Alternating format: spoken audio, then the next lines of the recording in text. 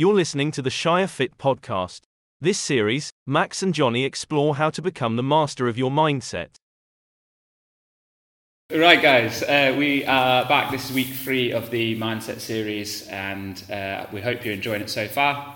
How long is this mindset block? Depends how many ideas I get.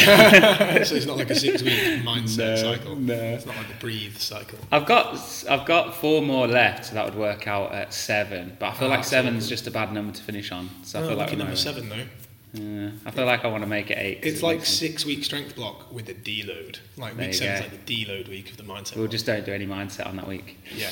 So this week, guys, we've got a warm-up question from Karen about eating before a class. We've got a strength section where we're going to give our take on barefoot shoes. We hope the Vivo are listening. Yeah, this is going to be good. Johnny's hoping for some sponsorship. No. And then the workout today is the difference between the predator and the prey mindset, which was an infographic that we recently put out on Instagram, but it's a chance for us to talk through it and really unpack that concept so that you can apply it to your training in the gym. So to get us started with our warm-up question today, this one is perfect for Johnny. The question was from Karen. Karen asks, what, if anything, should I eat before a class? It's a great question, and I'm going to answer it properly rather than jokingly, as I was tempted to. So with food before a class, you've got to think about when the class is in comparison to the rest of your day, right? So if you're training first thing in the morning, you've got to think about what time you're getting up, what ability you have to make anything, if anything, whether you can stomach anything that close to a class, and the time you've got pre-class. So let's give the 6 a.m. class as an example. If you're waking up at 5 or maybe even 4:30 and rolling out of bed and coming straight to class. Most of our members are like quarter to 5. Well, exactly. Quarter to because 6. you want to maximise your sleep, right? Yeah, like it's all well and good prioritising your training first thing, and I have a lot of respect for people that train at that time. But sleep is also important to recovery, appetite management, and all those things. So you've got to think about the cost to benefit ratio. You're not going to be able to digest anything, even a banana or a shake or anything. You could bring like a protein mixed carbohydrate shake with you, and you like could drink that during class, intra workout if you'd like to. That's fine, but your pre-workout meal is probably going to be your evening meal, right? And so get rid of any kind of concept in your head of like, oh, I can't eat after 8 o'clock, or I can't eat, too close before bed, because your body is resilient and you can do anything you want. And if you're having your evening meal at like 6 or 7, and you're going to bed at 8:30, there's nothing wrong with maybe having, some pre-bed porridge or something like that, which is actually going to help you sleep. It's going to fill up your glycogen stores, which are your stored version of carbohydrates, and you're then going to have plenty of energy to train that next day, and you'll just eat when you get home or after the gym. If it's at any other time of the day, you've got to think about the way that we digest food and the natural hunger and appetite management of a human is somewhere around the kind of 3 to 5 hour mark, right? Every 3 to 5 hours. And the muscle protein synthesis science, which is where we grow and repair new muscle tissue, says that ideally to kind of, spike the leucine threshold and implement that process, every 3 to 4 hours is a good benchmark. So it's a muscle gain theory as well to eat that regularly.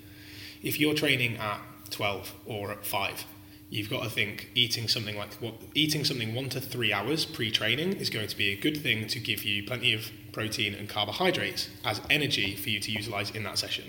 Everything you eat anyway is going to get stored as energy that you can use in that session. But having something just beforehand, if it's only kind of just readily digested, carbohydrates particularly are going to be more within the blood, the sugar's going to be in the blood, that's going to be readily transported and used as energy within that workout. So you don't necessarily need to dip into glycogen stores and pull out carbohydrates from there. So it's just about having mixed energy usages that you can use to train. Particularly with CrossFit, which is intense and it's heavy, it's more of a glycogen dependent thing, right? Fats will be there, your aerobic metabolism will always be going on, recovery between sets, recovery between, exercises as you do intensity. But because of the heart rate that you'll be working out as, it's going to be glycolytic, it's going to be glycogen fueled, which is carbohydrates. So protein and carbs is my best idea really for a pre-workout, with keeping fats a little bit lower. And the further away you are from a workout, the more you can digest solid food, so like meat and potatoes, meats and pastas. The closer you are to workout, the more you're going to want quicker digestible foods, and so that would be like carbohydrate powders, fruit, or even sweets from a carbohydrate perspective, and protein more in a liquid form than a solid form. So I hope that's making kind of sense. You've got to think about the 3 macronutrients: protein to grow, carbs to go, fats for mojo, because they are very important to our hormonal health and aerobic metabolism. Why would you stay away from fats before a workout? Purely because of the speed of digestion. And also, it's not like I'm saying don't eat fats. I'm just saying if you're thinking specifically pre-workout, you can keep them a little bit lower to ensure the digestion of the other foods is quicker. Yeah. And it's about a proximity to your workout piece. As I said, the further away you're eating, you could probably have more fats. It would increase the staying power of your meal and keep you fuller for longer, and thereby walking into the gym and having enough energy. On that note, because a lot of people train after work, I think too many people have too long between meals. So if you're training after work, you want something at like 3 or 4 o'clock in the afternoon. And that's natural anyway. Like so many people I work with say to me, I'm good all day, and then I get an afternoon crash, and I try and go to the gym sucks, and then I just overeat in the evening. And it's because you're under-eating. You're not allowing yourself to have that afternoon snack because you're afraid of overeating and kind of gaining weight, because that's obviously everybody's biggest fear. But with something like CrossFit, you want to fuel yourself adequately to be able to compete well in the gym, not because you want to compete with other people, but if you train hard, you'll get better results. You'll get stronger, you'll get fitter, you'll recover better. So having something every 3 to 4 hours is a great rule of thumb. And if you don't want another meal that you have to cook in the afternoon, then having something like yogurt, fruit and nuts and peanut butter and things like that is a really well-rounded, balanced, filling snack that would really help you for your training session. And then you can have an adequate dinner and then go to bed. Yeah, there was 2 parts to this question. Sorry, I'm grilling you, but I just want to completely answer it, which is what, if anything. So I think there's a slight question as to whether she should eat or not. Is there any times? It's not a solid answer. Is there any times that you would suggest that someone doesn't eat prior to a class? Just if it's first thing in the morning and you don't have time to digest food, like you could always have a banana on the way to the gym. It's going to be digested pretty quickly. Whether you get any utilization out of that rather than just kind of like feeling full is totally up to you. Because that in itself can be a mental game. Like if you come to the gym, even if you've got stored glycogen, if you feel hungry, it can affect your performance. And we're going to go on to like predator versus prey mindset later on. But even that psychosomatic thought can affect everything. I'm drained, I'm tired. I'm tired, I've got no energy. Like I see it with people when let's say they have pizza the night before a class, and they're like, oh man, I had pizza, that's why I'm feeling sluggish. And it's like, well actually, pizza is like a really good pre-workout meal. It's like full of carbs, it's full of energy. Pizza is the choice of every games athlete. Every games athlete, because of the amount of energy there. So, you might have overate pizza, and therefore you became bloated and sluggish, and we could go all into a relationship with food, and that's why we overeat and all the rest of that jazz. But that's definitely for another episode. But like any question in nutrition, it depends. Training first thing, maybe something quicker digesting, bringing, as we just said there, like a shake to sip on during class. That's a really good strategy, particularly for hydration, actually, like bringing fluid with a little bit of carbohydrate or electrolyte mixed in, fantastic for hydration, and maintaining energy through a class, particularly if you're doing classes and you feel like in the last bit, you don't really have anything left to give. That's where intra-workout nutrition can really help. I mean, we're not marathon runners, for God's sake. Yeah, it's like a 20-minute workout. Yeah. I think, again, it's remembering the purpose of the macros. Yeah. Protein to grow, carbs to go. And I think because people get worried about carbohydrates, they undereat them, and thereby they're actually negatively affecting their output in the gym. Yeah, I would, just my 20 piece on this is, and you will have as well, seen it all, done it all, and made all the mistakes.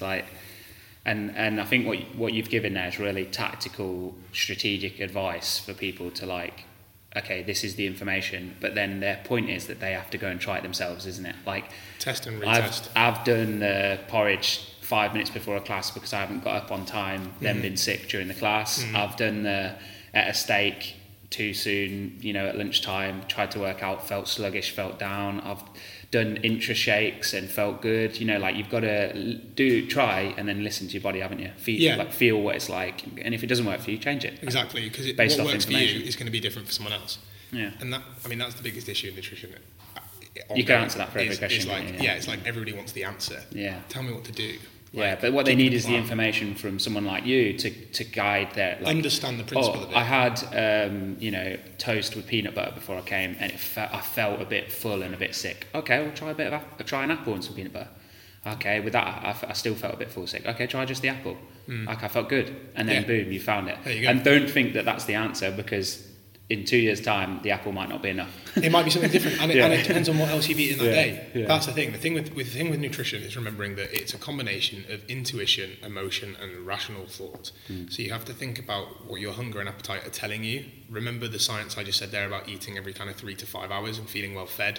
The science of what the macronutrients do for you, and then from a rational thought perspective, you can go, right, I've had this much today already. I'm training at this time, I want to feel good, thereby I'm going to have this snack, and that's going to help me feel good for that session. Because the mindset you go into with your food is just as important as the food you eat. Yeah. Bang. We've found a way to put nutrition into mindset. Well done, Johnny. Done it.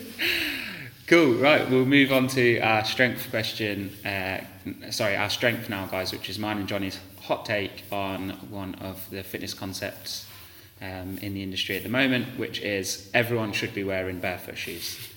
Johnny is sat next to me in a pair of barefoot shoes. I think I've only ever seen you train in barefoot shoes, actually. I only train in them now, yeah. There you go. I don't think I've ever seen you wear trainers, to be honest. No. Did you wear them down at SID? Maybe you ran in some trainers. I ran in running trainers at SID, but purely because of the volume of the run. Yeah. And not wanting to wear barefoot for that. I've not built up the volume. Yeah, so I'm going to suggest that your answer would be yes. Do you agree with that concept, or where's the nuance in that?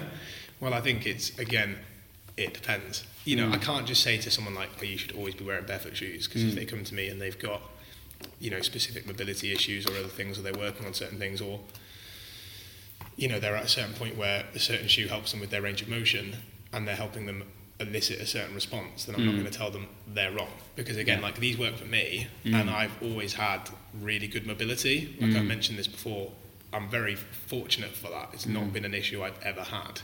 I've had I've had issues where I've had like foot arch problems, and like I broke my toe once, and so I had a really bad issue with my right foot and my arch, and I knew my ankle mobility suffered a bit from that. Yeah. And it was interesting then doing a lot of the barefoot strengthening work from Dr. Andrea Spina.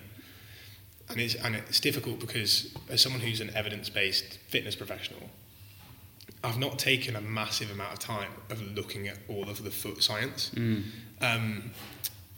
Because my specialty was in nutrition, and a specialty a lot in like now exercise science. There's only so much time that you can read a lot of this research.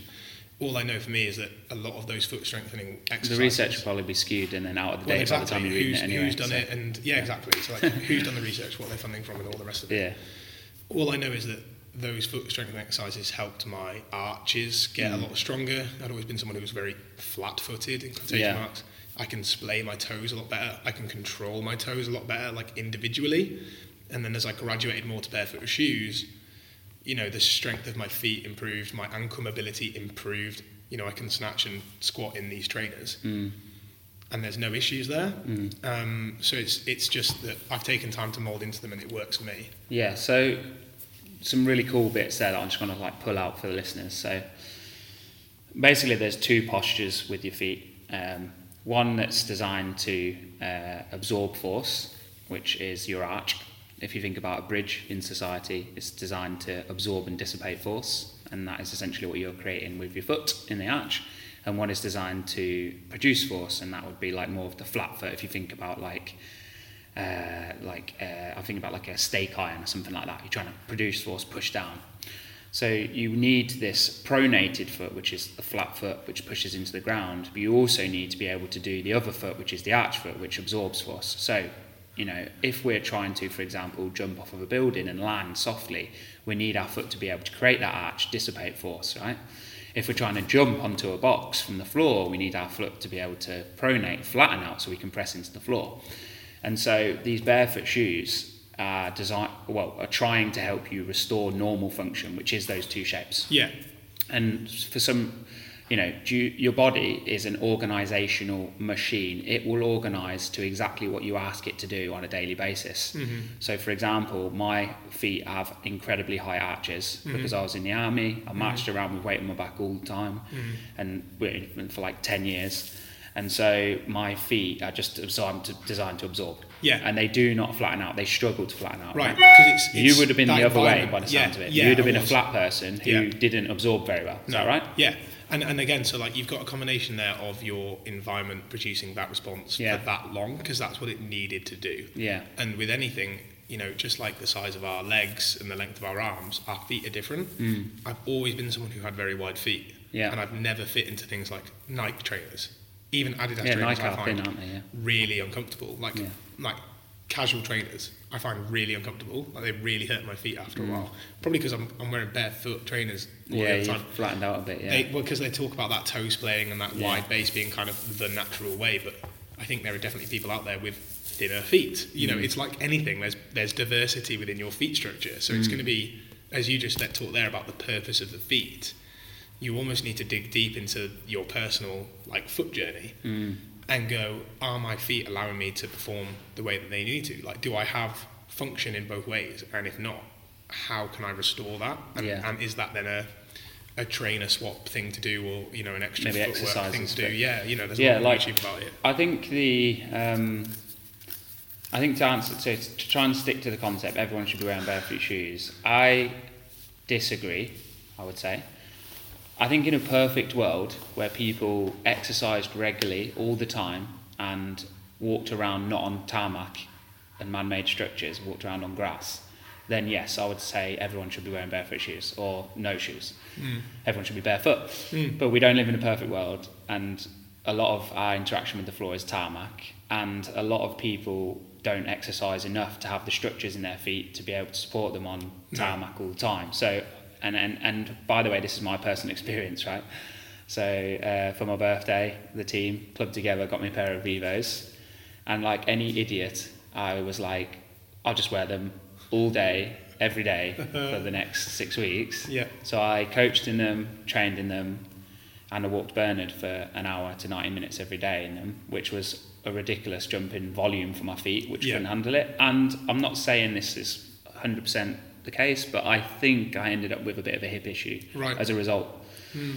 Combination of too much adductors in my training and the shoes, I think, made me internally rotate the hip more than I was ready for, and I ended up with some hip issues. Right? So if you are going to buy a pair of these shoes, for goodness sake, don't be an idiot like me and gradually build yourself up to tolerance with them. So, you know, wear them for a day a week, then 2 days a week, then, you know, or mileage, do 1 mile a week, then 2 miles a week, you know, so on. I was a bit of an idiot with mine, and I wore them too much too soon, thinking I'll be fine, and I wasn't. Why did I buy the shoes in the first place, or why did I want the shoes? Because I need to work on pronation and producing force. And I thought they would help me flatten out my feet, which they did. Right. They did actually. I felt stronger squatting and things in them because I could feel when my foot was doing the right thing. Yeah. These big padded shoes that we wear, they give us no interaction, no proprioception with the floor. You can't feel what your feet are doing, can you? No. And I was just saying to Johnny before this podcast how if you watch Johnny in a class, his feet are very active. They're always like curled up, gripping the floor, or flattening out, pressing out. Your feet do good things, mate. All right, thanks. Yeah, because I don't pay much attention to them anymore. Yeah. Though when I first started wearing them, like even with deadlifts, I found that was a big change because, you know, we talk about internal torque and rotation properly of a deadlift and a proper hinge. You know, knowing the difference between the hinge pattern and the squat pattern and having your feet do the right thing. I mean, come on, mate. They say in the box as well. I know. Actually, they have a guide on how it to was do more. It wasn't stupidity or ignorance. It was more like overestimation of my robustness. Thinking you'd be fine. Yeah, I was like, I'll be fine. Yeah. Silly. Understandable with the volume of training that you do to think that way. Yeah, I was like, I'll be okay. But, you know, and we can save it for another episode, but the point that I brought up before we recorded was I believe it's quite similar to, you know, like knee sleeves, belts, and like assistant stuff. Obviously, for weight, you know, as you said, should everyone wear these barefoot shoes? If you were an actual Olympic weightlifter, you would be wearing Olympic weightlifting shoes because you need the heel to be as low as possible in your squat, but also to have the weight pushed forward. You know, the biggest thing we talk about when we do Olympic lifting is keeping the weight over the bar until you pass the knees, and then only then do you begin the scoop, and then you pull so that you're directly in line with the bar. The weightlifting shoes creates that dynamic for you for pushing you forward over. But when you're CrossFitting, you know, you might need to do a max lift in the middle of a Metcon, Yeah. Or like you're doing clean and jerks at 100 kilos while doing burpee box over jumps and pull-ups and then 5k run. Yeah. Like you can't just change your shoes. You need No. to be resilient enough to have the ability to not have your shoes. And the reason I bring up belt and sleeves is because I feel a lot of people, as you just said there about arches and trainers giving you no proprioception back, so actually your feet get used to not being able to use them really, switch off. Like, something else is doing the job for me here. I think it's the same with your belt and sleeves. Like you're getting used to that assistance when you're just doing 5x5 back squat. Like you're not working your core because it's supported.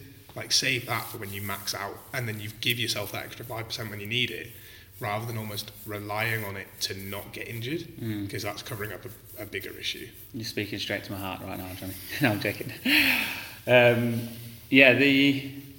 Funnily enough, this is a side topic, but we'll just go into it quickly. Olympic lifting shoes have the strap, right? And most normal shoes don't. I don't know this, by the way, but this is my theory on that. I think that people who get into weightlifting generally are the people who are more flat-footed, because flat-footed people squat better, right? So I think people who pronate flat-footed, they enjoy this bottom squat position. They're just like, I love weightlifting, it's class. And then you get this legacy of like 10, 20 years of weightlifters who are heavy pronators, can't absorb. And then I think down the line, someone's gone, oh, you know what? If we could just absorb force more, we'd stop getting injured. Right. What's a good way of me fixing that? Created the strap across the middle. And what they call that is arch support. Right. So they manufacture an arch position out of your shoe for someone who's a squatty person, who's a pronator, right? And that's what I think happens. It makes sense, but that's a good theory. Yeah. Like it's funny that, innit? Because you'd have to do a lot of deep research into understanding if that probably was why. Yeah. But it's a good theory. It probably wasn't, right? But as in, like, I think they knew subconsciously what they were fixing, but I think I can understand it now looking back at, like, okay, someone like Penny walks in the gym, she's got a brilliant squat straight away, she's quite flat-footed, she just loves squatting. Well, what does she enjoy doing? Weightlifting. She ends up going to a weightlifting competition, and eventually you get 10 years later, you end up with Penny designing a shoe, and she goes, oh, you know what would be good with these? Arch support, because it would be good for her. Whereas, like, I'm opposite. I'm like a big arch person. I almost need pronator support. I need some strap to pull my foot down, Yeah. But yeah. Anyway, side point. On to the workout then, guys, which is this dive into these two mindsets. You got the predator mindset and you got the prey mindset. I'll just go through a quick run through the main points, and then me and Johnny can just discuss them. But what we want to do is discuss what they are, and then give you some tips and advice on how to potentially shift from one to the other when you're in the gym if you need it. So we've got this prey mindset where the phrase is eyes to the side, ready to hide. And if you think about any sort of prey animal, they're always kind of looking out the corner of their eyes, trying to cover up their weaknesses, worried about what's going to happen. The prey thinks about everything that's going on around them that's outside of their control. So, the weather, the, opponent that they're facing, whatever it might be, I don't know, an eagle or something. I can't think of any predators right now. They focus on the wrong things. They compare themselves to others. They fear making mistakes or potentially failing, and they are kind of led and driven by emotion. And as a result, generally, a prey animal will quit when being chased by a predator eventually. Predators the opposite way around. So the saying is eyes to the front, ready to hunt, and the predator animal is thinking about the task at hand and the things that they can control. So what they can control is their effort, their attitude towards the task. The predator animal is focusing on the next move, where they're going to go, how they're going to attack. They're focusing on their goals, what they're trying to achieve. They're relentless and accept failure on a daily basis. And they also demonstrate incredible emotional control, and they never give up. So you can see those like two mindsets, and then just to try and like apply those to the gym. I think on the prey side, you've got people that worry about who's in the class with them or who's at the competition with them and whether they're going to look bad or not. You've got members that potentially moan about judging standards, movement standards, execution. You've got members that constantly compare themselves to others. You've got members that are worried about making mistakes and would prefer choose an easier option so that they don't make mistakes. And you've got potentially members who are more led by their emotions in the gym than they are in control of their emotions. And then the opposite way around, we're looking at moving towards this predator style mindset where in the gym a predator is focused on nothing more than what they can control. So that's their effort, their attitude, their decisions. They're focusing on their next move, right? What's happening and what can I do to improve? They're focused on their goals, what they're trying to achieve. They don't care what anybody else is doing. It's all about my progression. They're relentless in trying new things and accepting that failure is a part of the journey, and they have that emotional control. That's my dive into the two. What are your thoughts straight off the bat with that, Johnny?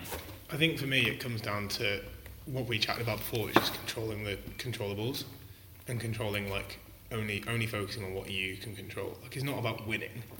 It's not about being the best. It's not about.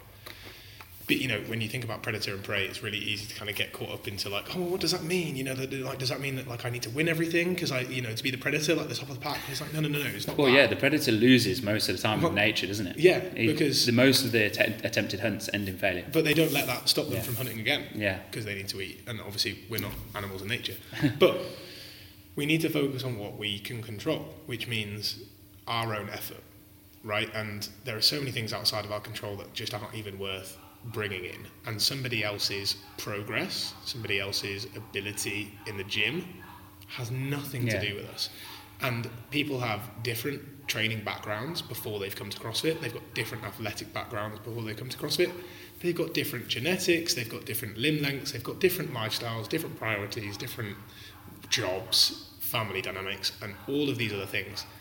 So on any given day, you're going to perform differently. And to say like, oh man, like I don't feel like I'm getting good enough, so-and-so's got a pull-up and I can't do a pull-up yet. Like I understand why you have those conversations with yourself, and I had them all the time in my own journey, but they are so futile because you cannot do anything about it. And you're here at CrossFit to improve your fitness, improve your health, have fun, have a laugh, and get fit, get healthy, and live long and prosper. It's not about beating someone else. Like, sure, you want to improve, but that's what you then have to focus on. Like, you're going to have good days and bad days. The only thing you can control is your attitude and, mindset as you show up to the gym to train. Yeah, some other things that people can't control that they might often, potentially put too much effort into is like equipment. Like people saying, oh, like a favourite bar. This or bar, like a Playboy. This bar's not, or like a pull-up bar on the rig. Yeah, or something like that. Like the pull-up bar not being, I'm not used to this bar, or I don't like this dumbbell because it's got a rubber handle rather than a metal handle, and these like tiny little things. This skipping rope, it's a bit longer than it is. It's too long for me or whatever. Mm-hmm. Like lots of energy spent in the wrong places, rather than focusing on their technique, how much effort they apply, what's important to them. You see that all the time. I also see a big one in the gym is people kind of shying away from that failure, like the prey style, where let's say for example someone can do a 22.5 kilo dumbbell snatch, but because the workout has got 50 dumbbell snatches, the coach says, oh, you need to be able to do 10 unbroken. They can do 10 unbroken at 22, but they go on a 15 because they're like, because they go like, oh, I don't want to fail on 22. Mm-hmm. I don't want to mess up and get it wrong. And I think like, whereas end up doing 50 unbroken. Exactly. and miss the workout a little bit. Like, whereas the predators are going, oh, I've only really got 8 on 22 and a half, but I'll give it a go, Yeah, I mean, I think, there's a fine line here because there's definitely a place for not over lifting. Missing, I get that, like it's a balance, not going too heavy, and then your Yeah. form sucks, and then you're taking too many breaks, and what you're doing is teaching your body to move badly and suffer rather than move well. Yeah. So it's a fine line, and that's definitely a journey. I know what you mean in that through fear of failure and through fear of almost pushing too hard, we go too far back. Sometimes. That's part of your journey, in that actually, if you have a day where you go too heavy, and it's like, and okay, you have to take more breaks, and again, you miss the stimulus, it's it's just a learning opportunity. Yeah. It's like you're going to have those times in CrossFit where you go too heavy and you're like, that was a mistake. Or like you go too fast out the gate and you're like, blew up on that one, probably should take it back a step. But if you never test that barrier, you'll never know. Yeah. And that's the thing as well, like through fear of like not going fast enough or not going like heavy enough, so you like scale it back, you then never know your limit. You've got to either like red line once in a while or like really push yourself, and then you know, and then you can bring it back. Because once you've gone too heavy or too fast, at least then you pull it back from there rather than always going too light. So I get that balance. I think another thing that people maybe spend too much time on is like the movements. You know, like when someone, let's say a workout's announced to the open or it's on the board and it's something that you don't like, let's say, I don't know, overhead squats, right?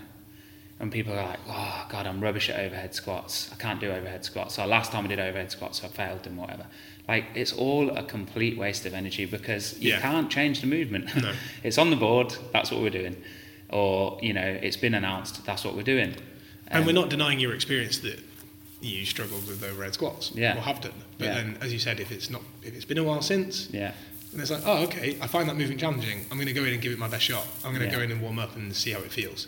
And then it's having that attitude rather than the instant, oh man, I'm going to suck at this. Exactly. This is going to be a terrible day. And like, by the way, I'm not perfect to this. You won't be either. No. Like, we all do it, right? But it's now let's move on to like we've covered what the two are. Now let's move on to how we actually rectify that. So I think the first place this starts with is awareness. Oh yeah. So listening to your own vocalization of those thoughts, like, oh, I hate overhead squats, or oh, can you see that judge in that lane is better than that judge in that lane, and oh, we've got the worst judge. When you hear those things coming out of your mouth, you need to have the awareness to go, oh, hang on, that's a prey thought, that's a prey mindset, in order to fix it. Yeah. After you've got them, and you know you can hear them coming out, and you've got that awareness of hearing them coming out your mouth, the next step is to not say them, to maybe think them but not say them, right? And just hold them in a little bit and go, hang on, that's a prey thought, how can I turn that into more of a predator style thought? And then after that it's I think it's about intention, so action. So once you've got that predator mindset, okay, what am I actually going to do to make sure that I am going to perform better on this day? Can I speak to my judge and say, you know, I've noticed that repping people for this, can you look at a few of my reps and make sure that they're okay? Can you know, do anything that's proactive and actually take action on something that is actually in your control rather than focus on the things that aren't? Yeah, and then just not doing anything about it. Yeah. And then suffering worse. Yeah. The thing about thoughts, we can't control them. Yeah. Can't change them. Can't fight them. And anything to do that is worthless. There's an analogy about thoughts known as let the monsters ride the bus. Right, and so if all of your negative thoughts are like evil little monsters that come onto the bus that you're driving, and you're driving this bus in line with your kind of actions and values and goals, if you try to kick those monsters off the bus or fight them or try and force them off or change them, you aren't driving that bus anymore. Like, you've crashed into the side of the road. Yeah. But those monsters will come on and they'll get off, and they'll come on and they'll get off, all in their own time, if you just leave them alone. So the only thing that you can do is notice your thoughts, and as you said, have awareness of them. Name them for what they are. This is a negative thought. This is an automatic negative thought. Yeah. And rather than believe this thought, because you are not your thoughts, you are yourself, you are separate from your thoughts, they're like clouds in the sky, you then say, that's a negative thought, and instead, I'm going to reframe this.